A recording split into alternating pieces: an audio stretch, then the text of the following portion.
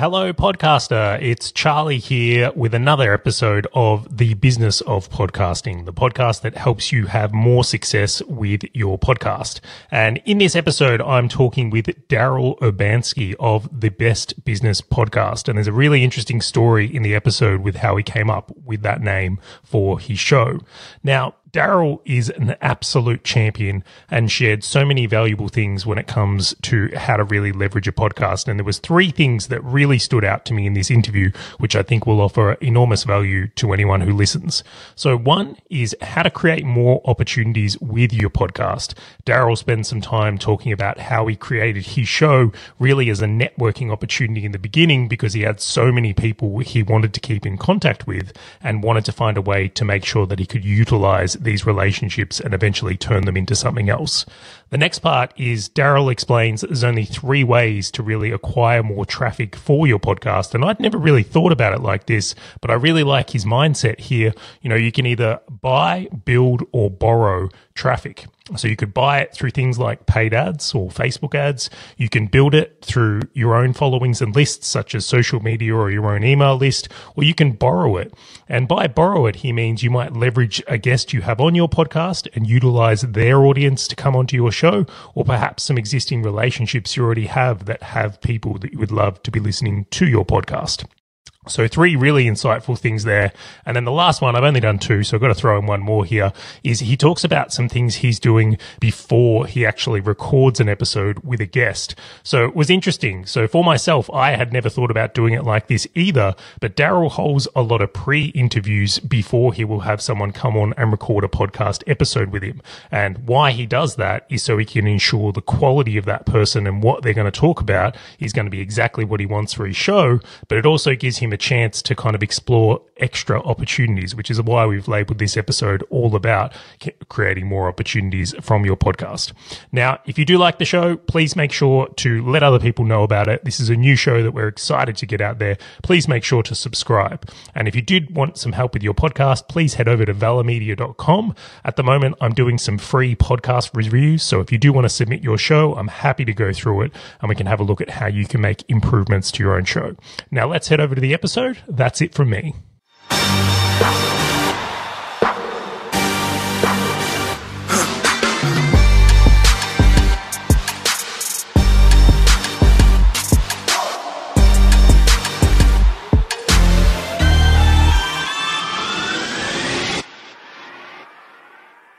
Welcome to the show, Daryl Urbanski. How you doing? I'm great. It's a wonderful day. It's an honor and a pleasure to be here. Thank you, Charlie. Thank you so much for joining me. I'm thrilled we were able to make this happen. You've been podcasting for quite a while, and I dare say you've got a lot to share on the topic. Now, to start things off, can you please tell the viewership or the listenership, so to speak, a little bit about your show and what you do for business? Sure. So I help businesses with websites get customers and keep them. And my show has a mission to help create 200 new multimillionaire business owners. How? You'll do better when you know better. So we interview self-made millionaires, seven-figure business owners, authors, and world-class experts. It's kind of a biographical interview where we talk about like their journey and the challenges that they face and what they overcome in hopes of, that we can learn from it and avoid those obstacles ourselves. So I think we launched, I forget the year, but I'm probably around something like 4.5 years now doing it, somewhere around 400,000 downloads. We publish once a week. And it's been great. It's a fantastic medium. I'm super grateful that I got into it. And I'm just hopeful that people listening to this get some value out of this today, that I'm able to point them in the right direction and help them out.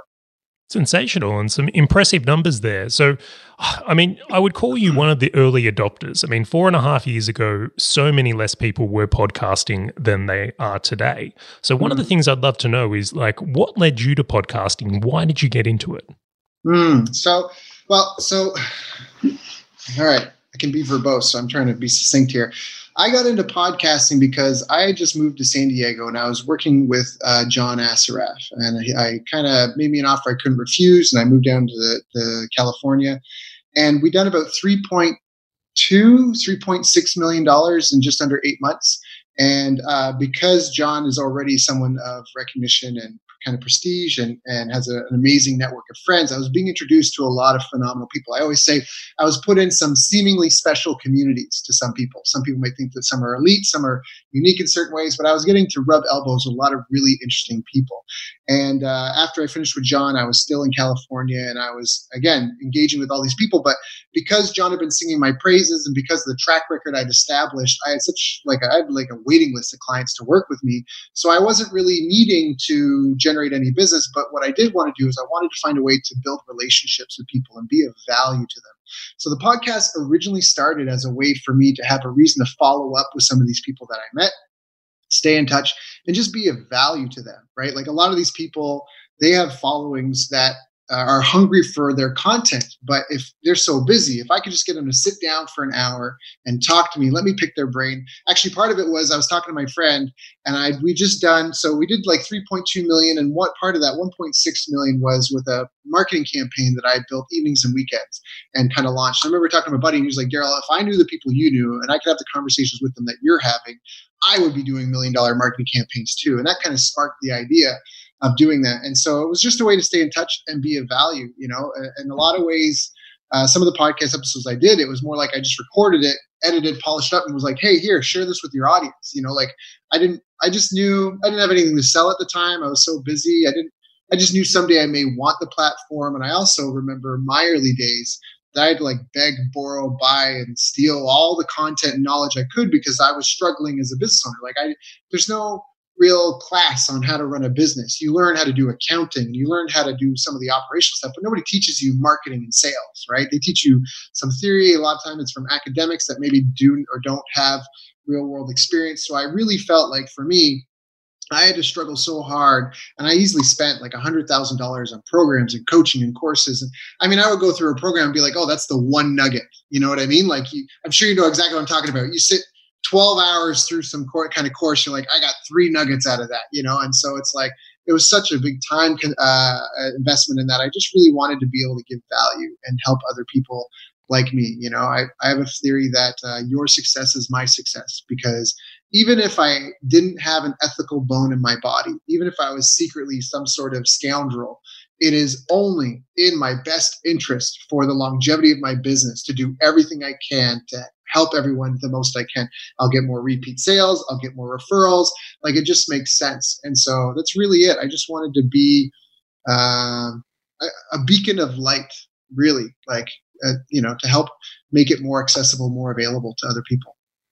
Isn't that interesting? You've got some phenomenal long-term thinking there. Not many people would start a podcast thinking, I might need this platform one day. This isn't an intentful way. A lot of people start a podcast because they want some sort of result either in their business or for their brand more immediately.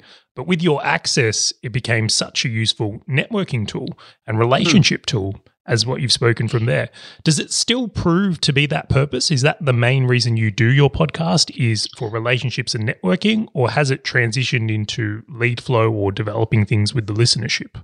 That's a great question. So recently, within the last couple of months, I've pivoted to make the podcast more of a focal point in the business itself. Whereas before, it really was just kind of a hobby thing that I was doing. I did a terrible job letting guests know when their interviews went live. I probably missed out on so many joint venture opportunities and so many traffic opportunities. Like you said before the call, I've interviewed some phenomenal people with huge audiences. Some people that have got like 1 million+ followers on Instagram, whatever. And we just did a terrible because we pre-record and then schedule it. And then I was busy with my other stuff. So we weren't really on top of saying, hey, it's going live. Do you want to share with your audience? So forgive me. I don't know if that answers your question so well, but now it's really started to focus to be more, like I said, all right, well, if I'm meeting all these people, how do I do more deals with the people that I'm talking to, right? How do I either buy from them or get them to buy from me, or find a way for us to do something together? It's really kind of been that. It's the whole concept. You don't have to get it right. You just have to get it going, But you bring up such a good point. This is one of the main reasons I love podcasting. I've been so into it, or I'm such an advocate, so to say, and I'm still really bullish on it, is there's so many opportunities that exist within the medium. Like there's so many opportunities. So my first show I started going back a couple of years ago, I started it with the intention of being like the marketing engine for the business at the time. And I was like, great, people are going to listen to this and then they're going to either be interested or not interested in how I approach this. And then they'll want to work with me or they won't, which is true for a lot of podcasts, except in that podcast, I wasn't very good at marketing it. Missed a ton of opportunities, like you said, with promoting with guests, just, so much learning.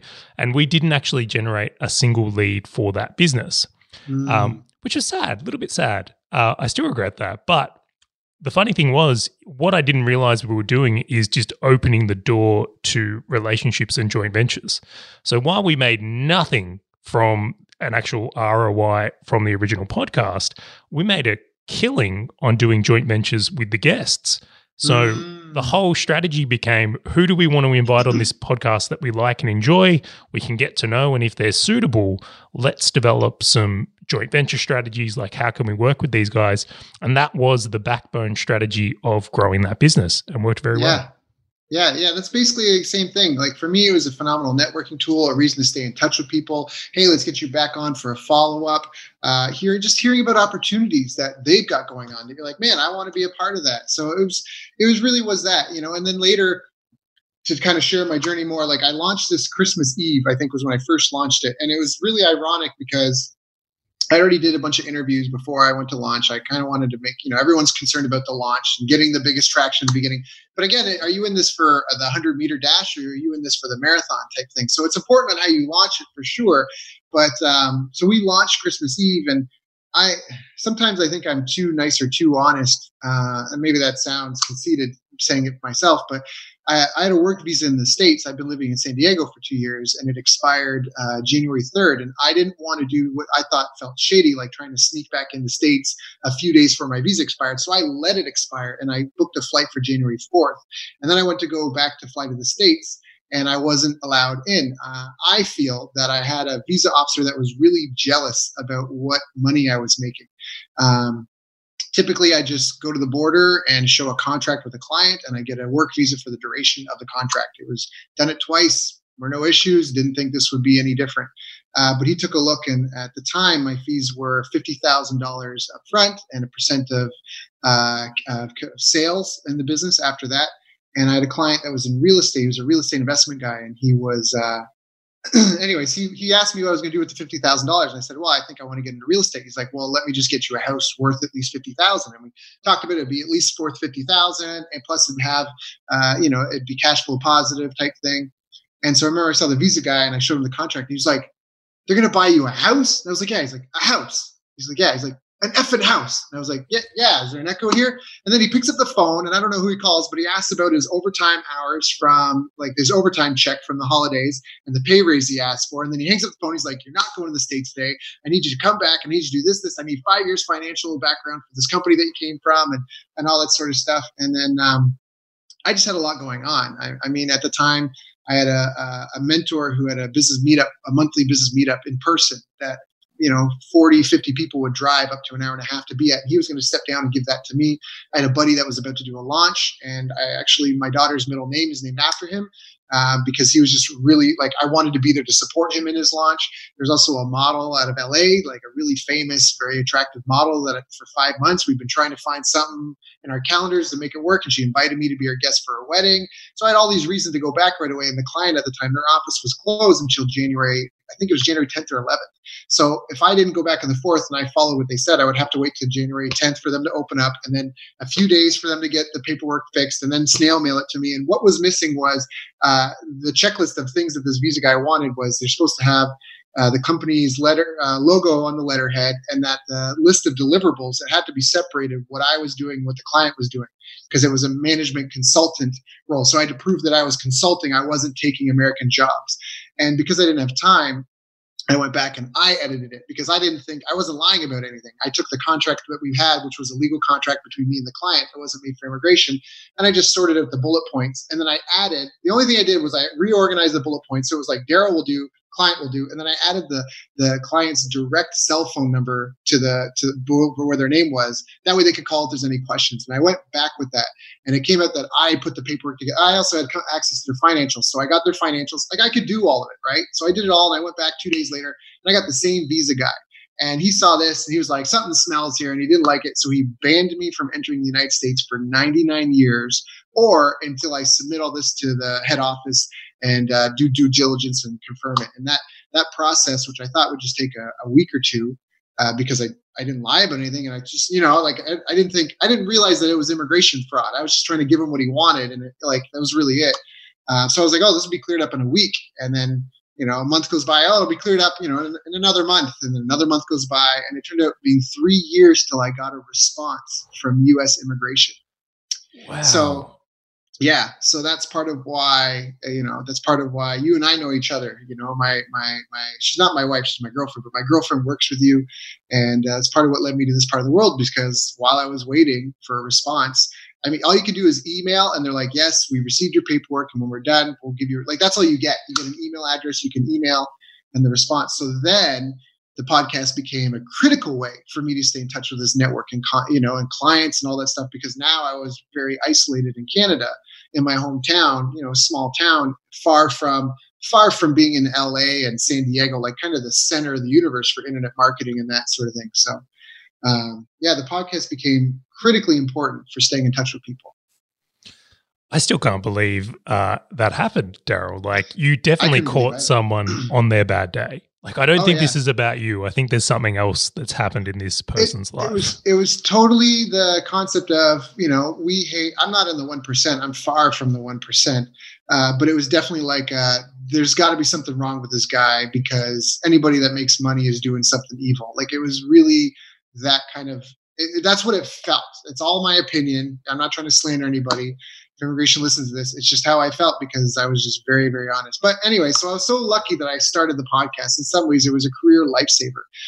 And especially the fact that I work, online, because if I had had a physical brick and mortar type of thing, it just would have been catastrophic. Like if I was doing any sort of brick and mortar business, it just would have been, So podcast was amazing. And so, like I said, and then it became a way for me to be at conferences when I wasn't there, or, you know what I mean? Like to add value to people and to encourage stuff and help promote events that maybe I couldn't go. And so I couldn't be at that conference and I couldn't meet those people and network, but hey, I could do some interviews with them to help promote the conference before it happens, And so it really became a tool.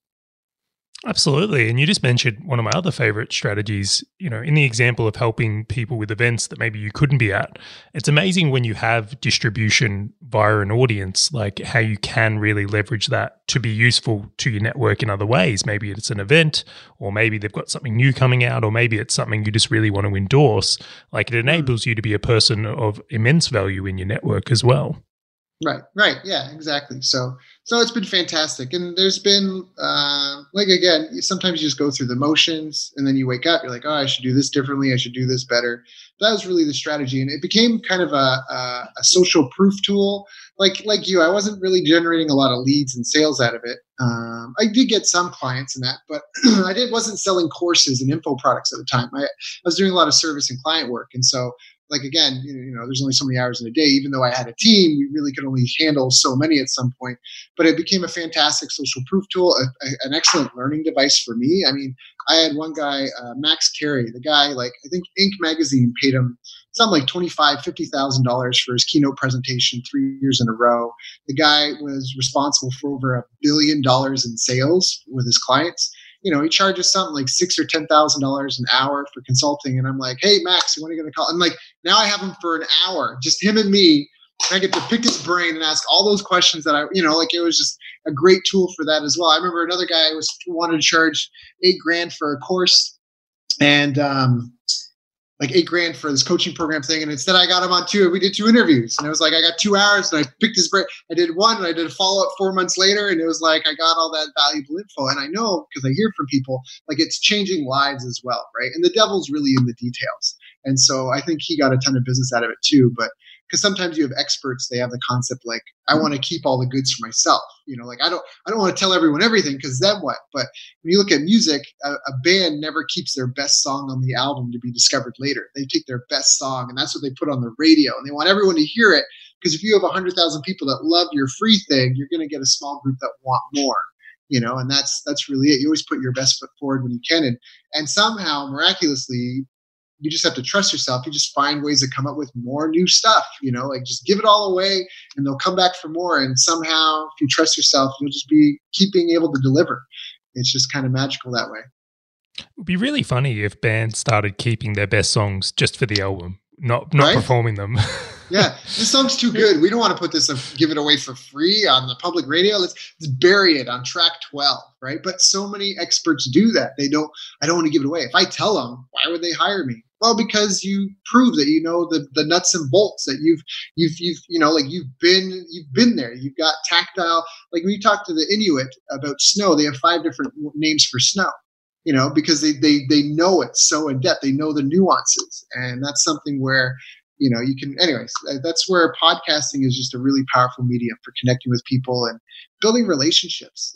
And short of being able to, like right now, like I have friends, like my daughter's 10 months old as of yesterday, and I have friends that had babies that grew to be 3-4 years of age, and they never got to see their grandparents in person, but they would video chat or just have calls. And then when they finally did get to see in person, the kids were just excited and wanted to be hugged by grandma and grandpa, as opposed to that stranger thing, because there's, you really do get to bond and connect. Communication is so much more than just the words we speak. And so it's an incredibly powerful medium. Like, yeah, it's incredibly, incredibly powerful. So coming back to that, when you're working, or I should say, when you're interviewing people like you've referenced here, how do you go about digging for the gold and making sure that someone, let's say, does give away their best tracks, or you get to highlight their best info? Do you have a strategy around the questions you ask or the research you do to lean into that? Right. So I very quickly, I learned to not just hop on. I actually stopped hopping on calls with people to do the interviews right away, because once or twice I do an interview with someone and I'd be like, I just wasted an hour of my life. I'm never going to get that hour back. I'm not releasing this. I remember I had one guy, and it was like, he just treated it like a sales thing. The whole, like, tell him the what, but not the how.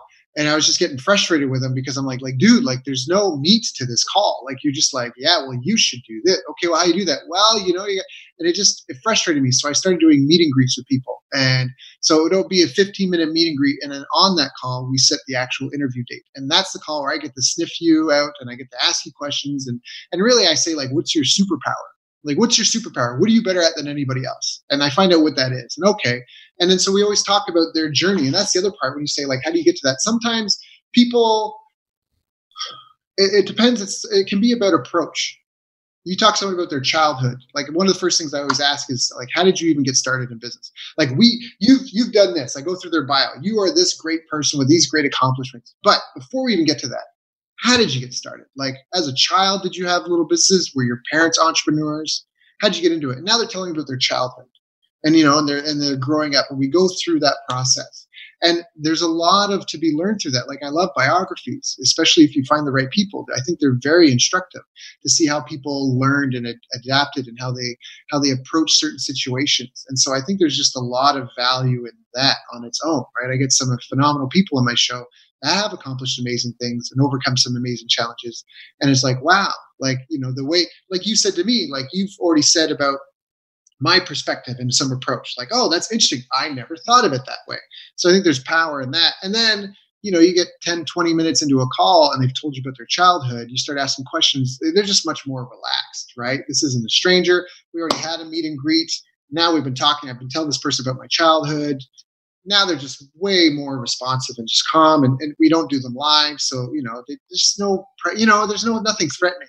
It's almost like in a sales call. Like, you wouldn't just dive in like, how much money you got? Can you afford this? Like, you just kind of, like, you build up to it, and you go there, and you just kind of, you get into it.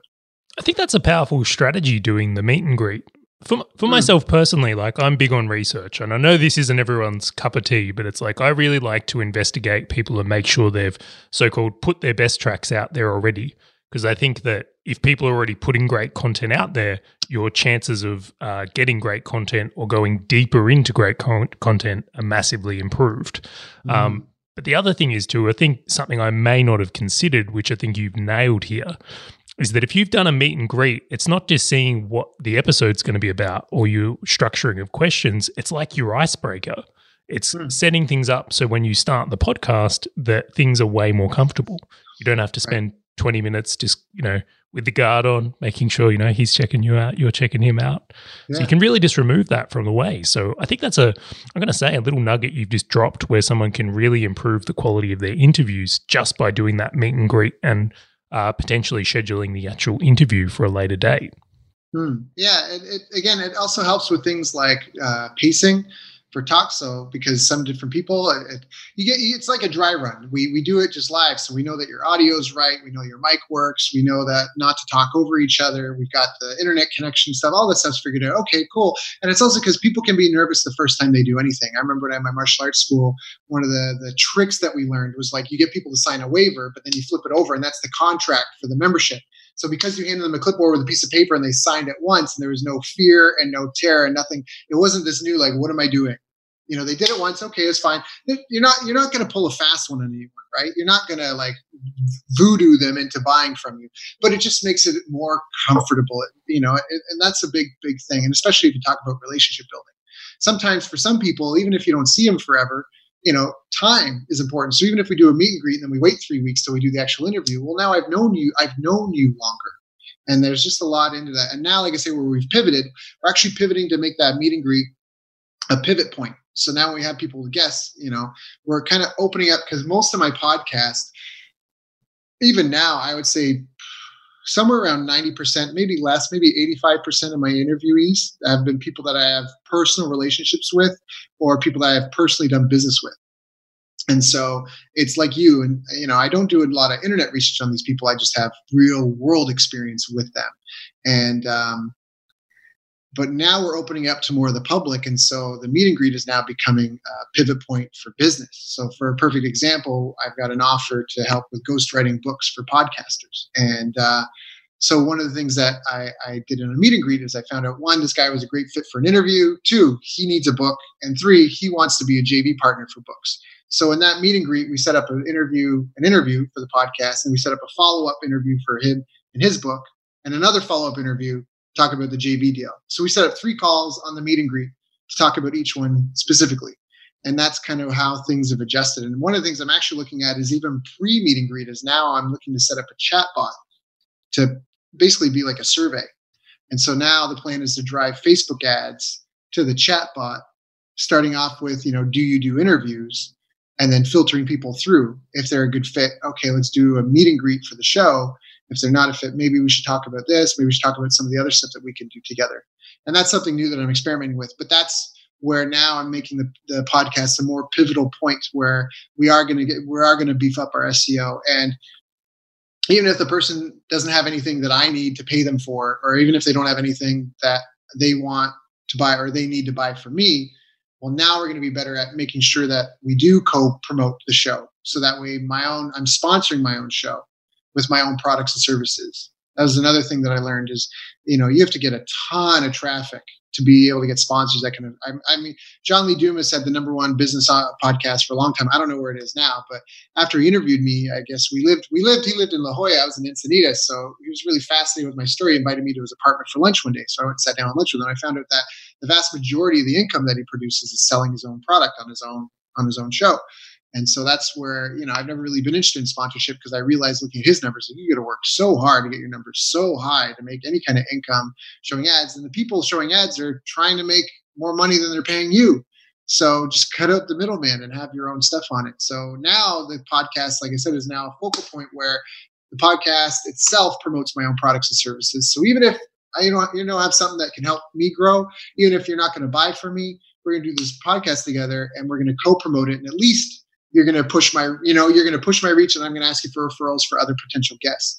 So that's where I've opened up to network with more people, a wider range of people, and try to figure out another pre-filter step to try to maintain that quality. So a chat bot pre-meet and greet and from that chat bot, maybe some people won't be a fit for the podcast interview, but hey, let's talk about this first. I don't know if you're ready for the interview yet, but let's talk about this, and let's set a call for that.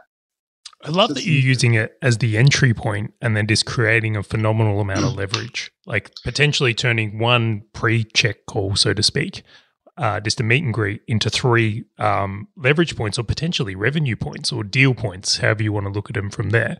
And again, This is where podcasting becomes a superior medium, because there's not really many. You can't do that with a blog post. That's not going to happen. So this is where it becomes interesting from there. But I want to go back to something you said, because I think this is a topic I'm a really big believer in, is that if you're a business owner, you effectively want to become the sponsor of your own show. Like that is absolutely the best way to monetize, in my opinion. But the other thing you referenced there, and John's had a phenomenally successful podcast, but is just the CPMs, so to speak, like what you would actually be able to create in advertising revenue is terrible. Actually terrible. We got the numbers, which I'll quickly announce here just for reference.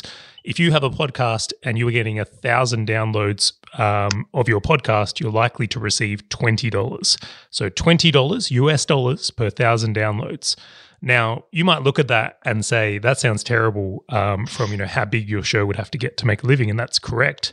But I want to flip that. It's also the greatest opportunity in podcasting right now. So if you have a podcast and you want to sponsor other people's podcast to go to your podcast, it's a really interesting opportunity right now because there's so many podcasters looking for advertising. So Daryl, I mean, sounds like a great one for you as well, I think, is finding some similar shows you might be able to take advantage of that as well. That's a writer-downer. I always have a paper and pen handy, and I think that's a great one. So as we test the ads, because we've tested different ads on my show and had a hard time converting listenership to actual web visits, I can convert listenership to social media follows pretty consistently and steadily. And hey, why did you send me this friend request? Why are you trying to connect with me on LinkedIn? Oh, I listen to your podcast. Well, oh, okay, good. But turning it into web visits has been tougher, and I don't know why that has been. But as we test different ads, once we get things that really start to click, then it's just, again, it's about scale. It's about, once you, it's the same thing with paid ads. Once you've got a campaign that's within your KPI that you can live with, it's all about scale, right? If you want to make $100,000 and you have a campaign, we're only netting $1 profit per sale after everything is said and done, taxes, all that stuff. But you want $100,000, you just get 100,000 sales. You can fight a whole lot to try to improve your margins, but you can also just go get 100,000 more. So it's a bit of that, it's a bit of a matrix, an art. It's not just one thing. It's a pool of things. And I think it's really, like you said, that's a huge opportunity for people. So that's where, again, it comes down to who are you trying to serve? Like, what's the purpose of your show? You just gotta, it's a weird thing, but it's the concept of always begin with the end in mind. And in the beginning, my show was for the guests, more than the listeners, more than me. It was for the guests. I had these people that they just needed help creating content. They had stories that maybe they got tired of telling, and they just needed to have it recorded and documented.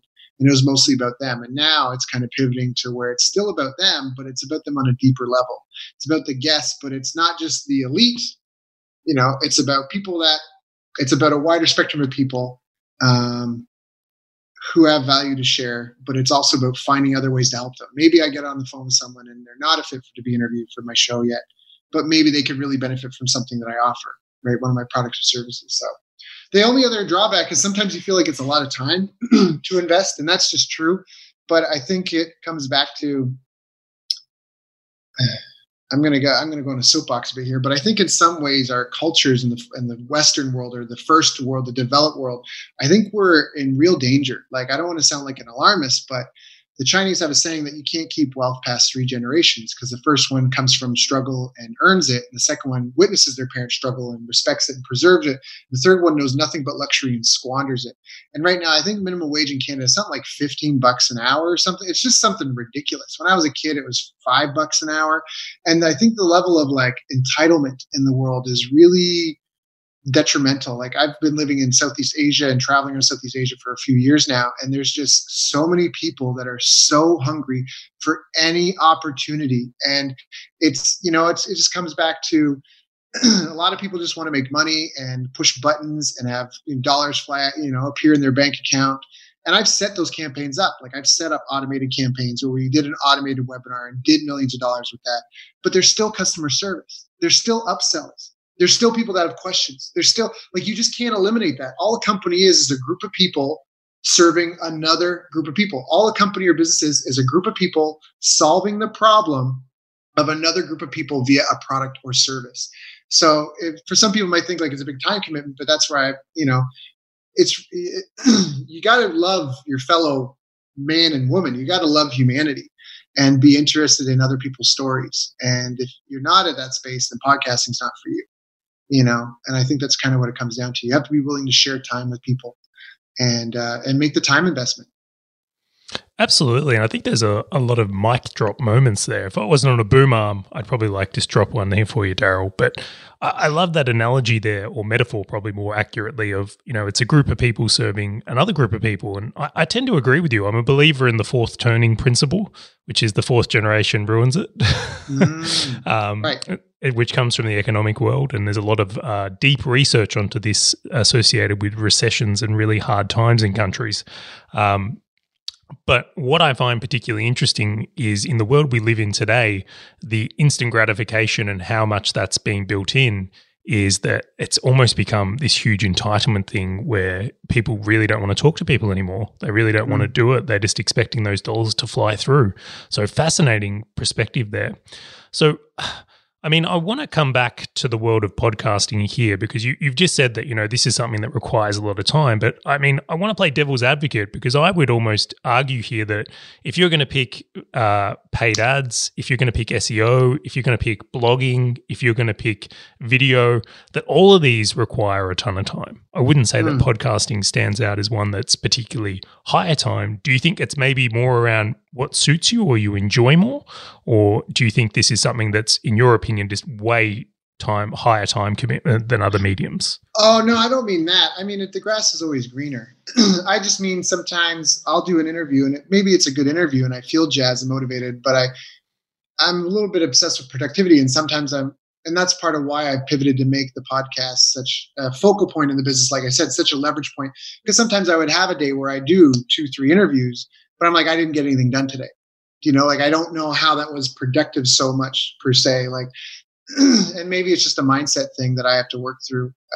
But I think the grass is always greener. I think it's fantastic because like even we're having this conversation now, and years from now, people might watch this and still get value and benefit from it. Like this can still change people's lives years from now. Nothing we're talking about here is everything we're talking about here is evergreen. None of this stuff is tactical. We're gonna wake up tomorrow and log into Facebook and everything's gonna be different. All this stuff that we're talking about is like humans interacting with humans and foundations on building relationships and talking about creating content on a consistent basis and having a reason and a mission and a why. Like my mission is to help create 200 new multimillionaire business owners. Why? Because I helped one client do over $3 million, and I helped another client do over $1 million. And I felt like I had this small little martial arts school before I did that, and I was doing 6 figures, but these things that I apply to these other businesses, it wasn't anything different or new. It's the concept that like you might be able to run at a certain pace wearing work boots, steel-toed work boots. And then if we take those off and we put on featherlight running shoes, you could probably run a whole lot faster. Your power output is the same, but because the conditions change, suddenly, right? Suddenly the potential is so much greater.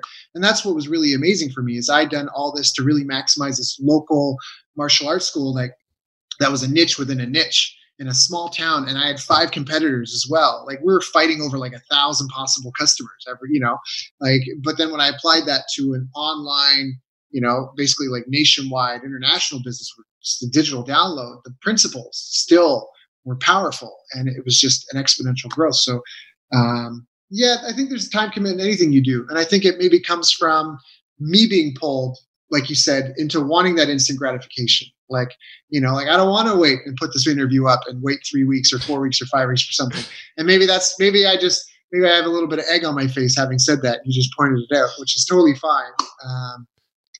But I think it's an incredibly powerful medium because with their podcast, so I was fortunate enough, forgive me for talking over you. I was fortunate enough to meet Darren Hardy once. Darren Hardy's the founder of Success Magazine. He owns a significant portion of Jim Rohn's IP. These days, he's a Jim Rohn protege.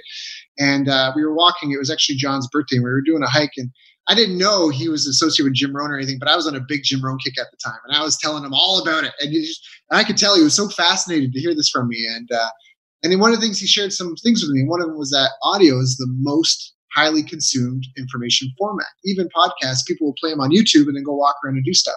Audio is because, like, when you're driving, when you're doing the dishes, it's when your hands are busy but your mind is idle. And so once you create, especially with video, you can repurpose this stuff an infinite number of ways. You can, right now, you could take screenshots from this, and now you can, well, one of the things that I did for my local business was trying to rank not just in Google search, but Google Images, Google Video, like all of them.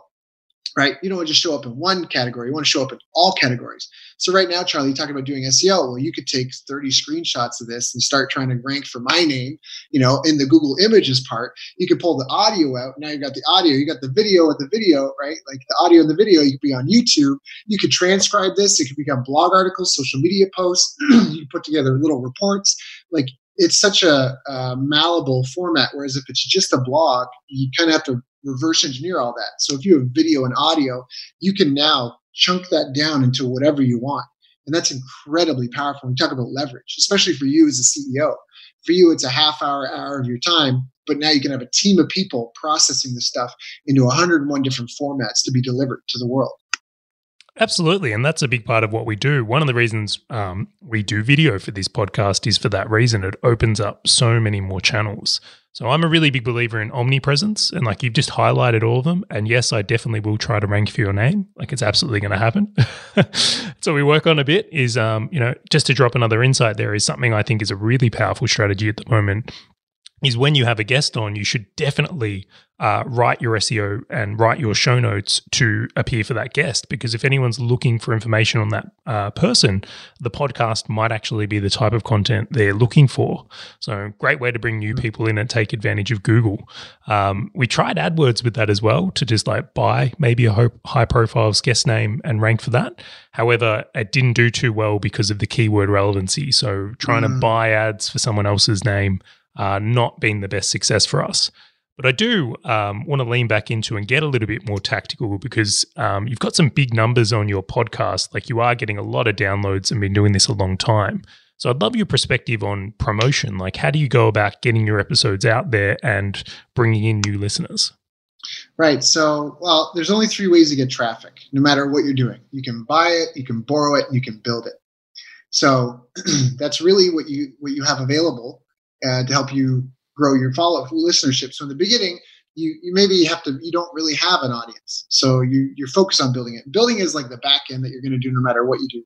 So when I first launched, in fact, my first week, I did spend some money on ads. I actually went to Google Trends and I put business podcast into Google Trends. And I found the parts of the states that had the highest number of searches for that. That's why my podcast is named The Best Business Podcast with Daryl Urbanski. And that's not because I'm trying to be egotistical. It's because when I did the search for business podcast, the most searched for term was best business podcast. So what I didn't realize is I didn't have like the moat around what I was building in terms of like Kleenex.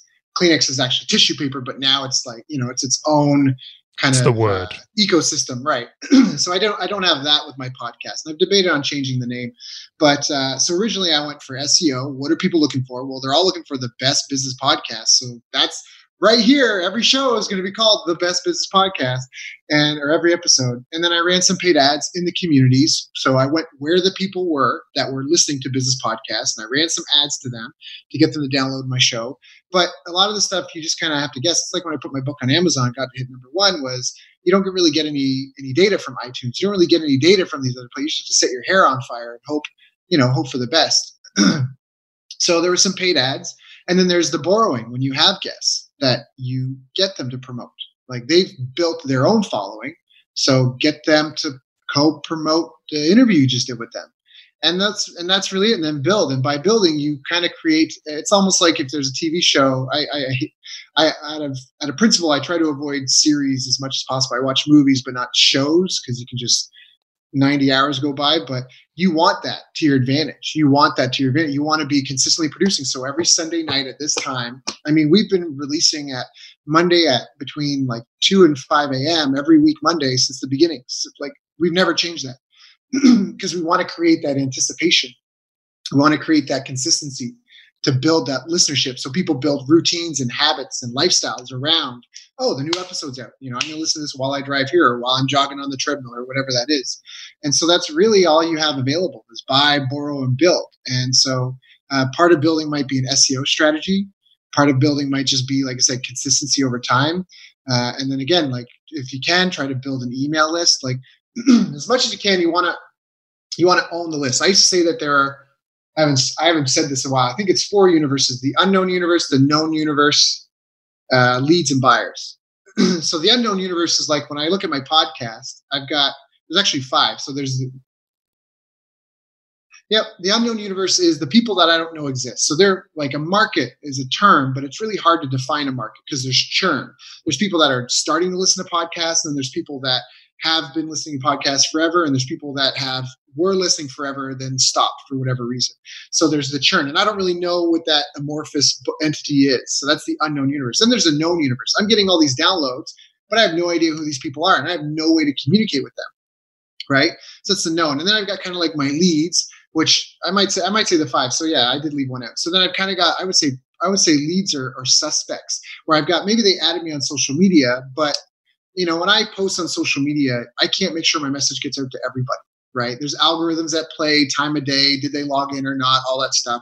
So I might have the capacity to reach 10,000 people, but maybe only 1,000 see my message. But then you've got your actual prospects, your leads that raise their hand. Would you be interested in help with this? Boom, hand up, right? Now those are people, now they're actually potential buyers. So you've got this funnel that you built out. And so you have to recognize that with your podcast, and you have to have something at work to actively move people through all those. So we don't really know how big that pond is, the unknown universe, but I know I've got this many downloads happening all the time. How do I convert these known downloads into a known, an acquaintance? Take them from a known universe to an acquaintance now. And how do I move them from being an acquaintance to an actual lead? And now that they're a lead, how do I get them to actually become a buyer? And now that they're a buyer, how do I get them to become a multi-buyer or a referrer? And that spectrum. And so think about that. Like if you might be getting, I don't even know, pick a number, X downloads a month. Okay, but then what's the next step? And it's, what's the bottleneck?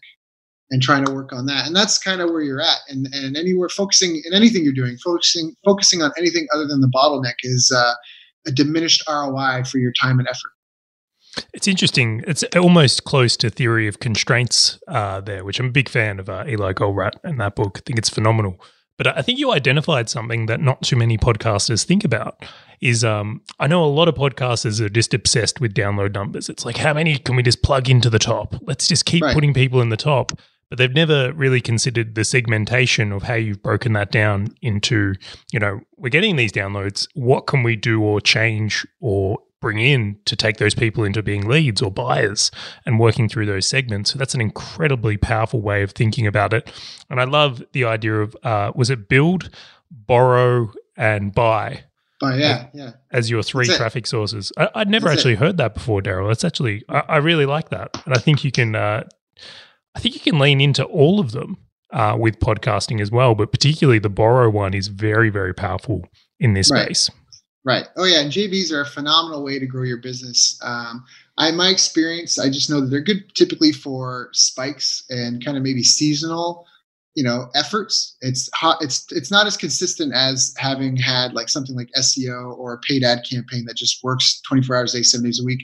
But it's just a phenomenal, if you can line up consistent JVs, then that's fantastic. But yeah, buy, borrow, build. Anything you do, JVs that fits into borrowing, you're borrowing their audience. You're borrowing my audience now. I'm borrowing your audience to get more exposure. So that's really it. And yeah, the concept of looking at that, I mean, how do you help someone do a few $1 million? Well, it's trying to monitor the causation or correlation between this activity and the output. And so download numbers. I remember when I had my podcast, I was Hartford, the UK. I remember when I was in maybe my first year, something like that, like 70% of my downloads were coming from there. And I was getting more downloads from that part of the world than I had, than they had in population when I looked them up on Wikipedia. So I remember reaching out to the tool that I was using to host. I use Libsyn, are these numbers real? And that's like, you just don't really know. Like, it's that concept, like, it's just not as tangible. I'm really a results guy at the end of the day. And so I'm all about making sure, that it's meaningful. And you can vanity metrics, that's like open rates on email marketing. like open rates are vanity metrics because there's no way to know for sure if people are missing out or if it's a false open or what. But clicks are pretty reliable, and sales are even more reliable. Like it's just tough to say. So you look at trends as best you can. You try to you use them as guideposts, but you really keep your eye on the prize the whole way through the process. And I think that's incredibly important. Well, some good news then. We're hearing a lot of rumors coming soon, but a whole bunch of better data metrics are coming for podcasting. So because this medium's finally taken off, so to speak, we're seeing a lot of investment into the space with companies like Spotify, Google's investing heavily, Apple's investing heavily. And one of the things we hear coming down the line is you'll be able to see more accurately how your audio is being consumed and where, so how deep people are going. So I think the data points, I agree completely, have been terrible in podcasting. Like the download numbers are shoddy at best, if I'm being honest. We're going to move in where they're going to be able to say, hey, this is how many minutes of content were consumed, or this is how much of those episodes. So there's some big upgrades to come down the line from there. That's awesome. And just like with YouTube, watch time is everything on YouTube. I think it's the same thing with a podcast. It's the minutes that have been consumed. And that's whether you're trying to build a relationship with an audience, whether you're trying to, but they need to spend time with you before they'll spend money with you type of thing too. So I think it's just a win-win-win for everybody. I completely agree. Now, Daryl, we're coming into the end of our time here, and I wanted to ask you, where's the best place for people to come and get to know more about you and listen to your show? Right. So, they can look up, just search by my name, Daryl Urbanski, Urbanski, Urbanski.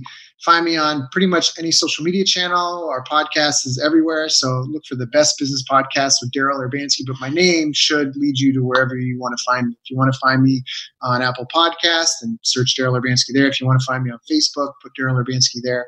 But my name would probably be the best way to reach me. Excellent. Well, we'll make sure we include all of this in the show notes. I want to thank you so much for coming onto the podcast and so many great insights and topics that I think will be very useful to our audience. So big thank you. That's it for another episode of the podcast, guys. Thank you for tuning in.